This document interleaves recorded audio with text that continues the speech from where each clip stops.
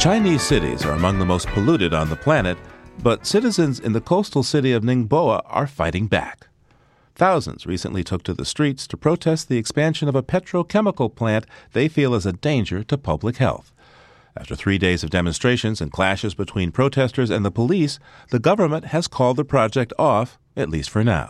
Joining us now to discuss the protests from Hong Kong is Ben Carlson, a journalist with the Global Post. Welcome to Living on Earth. Thanks for having me. Ben, first describe for us the scale of these protests. How many people are we talking about here?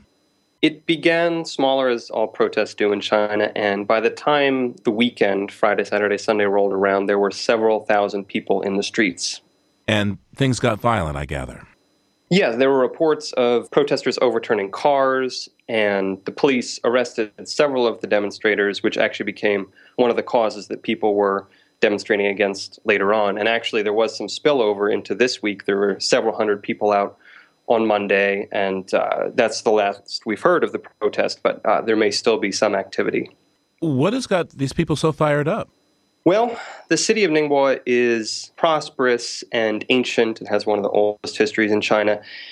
And all that's to say, they've been trying to develop major industries in the city, and that's led to great GDP growth. But people have actually noticed that their health is getting worse and worse. And so the announcement of this plant and the plans that they were trying to push through caused a lot of people to get very upset.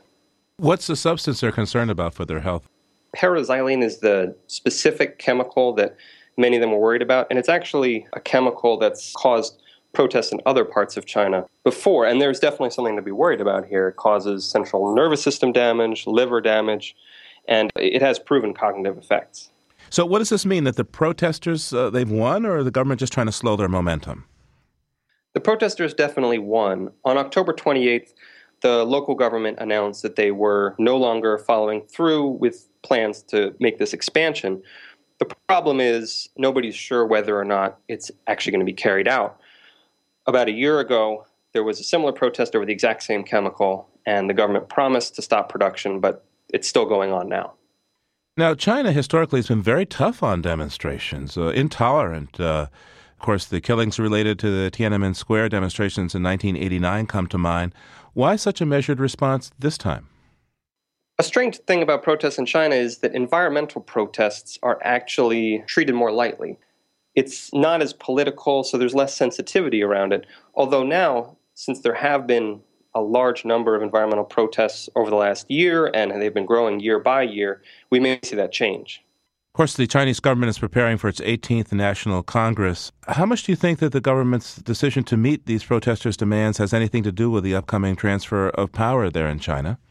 It has a lot to do with it. You can only connect the dots from a distance, but it's coming up right after the U.S. election, and all across China there are reports that the internet is slowing down. People have to go through much greater security, and there's a lot of pressure on local governments to make the problems disappear. They don't want any bad news when they're going to be transferring the power. Now, how is the country as a whole responding to this protest, and how much do people hear? Is this a subject of national news? Well, the news is state-run in China, so you're not seeing broadcasts on CCTV about it, but on social media, on the equivalent of Twitter in China, it's huge. There were thousands of people following it, retweeting photos, even though they were trying to crack down on it and censoring certain words related to the protests and were even blocking some people who were trying to upload photos, it became a very big cause célèbre on their equivalent of Twitter. At the end of the day, where is this headed? The success of these demonstrations is inspiring, you think, an environmental movement in China? Well, just this year, there have been protests in Sichuan province over a massive copper plant. There was a protest last year in the northern city called Dalian over the same chemical. There have been protests over coal plants. There's definitely going to be more of these. There's going to be no shortage of local governments in China who are going to try to build factories just as big and just as polluting as the one in Ningbo. And I definitely think you're seeing a disconnected local sense of environmental awareness growing. And we could be on the tipping point of a national movement, but it's hard to say where it's going to go.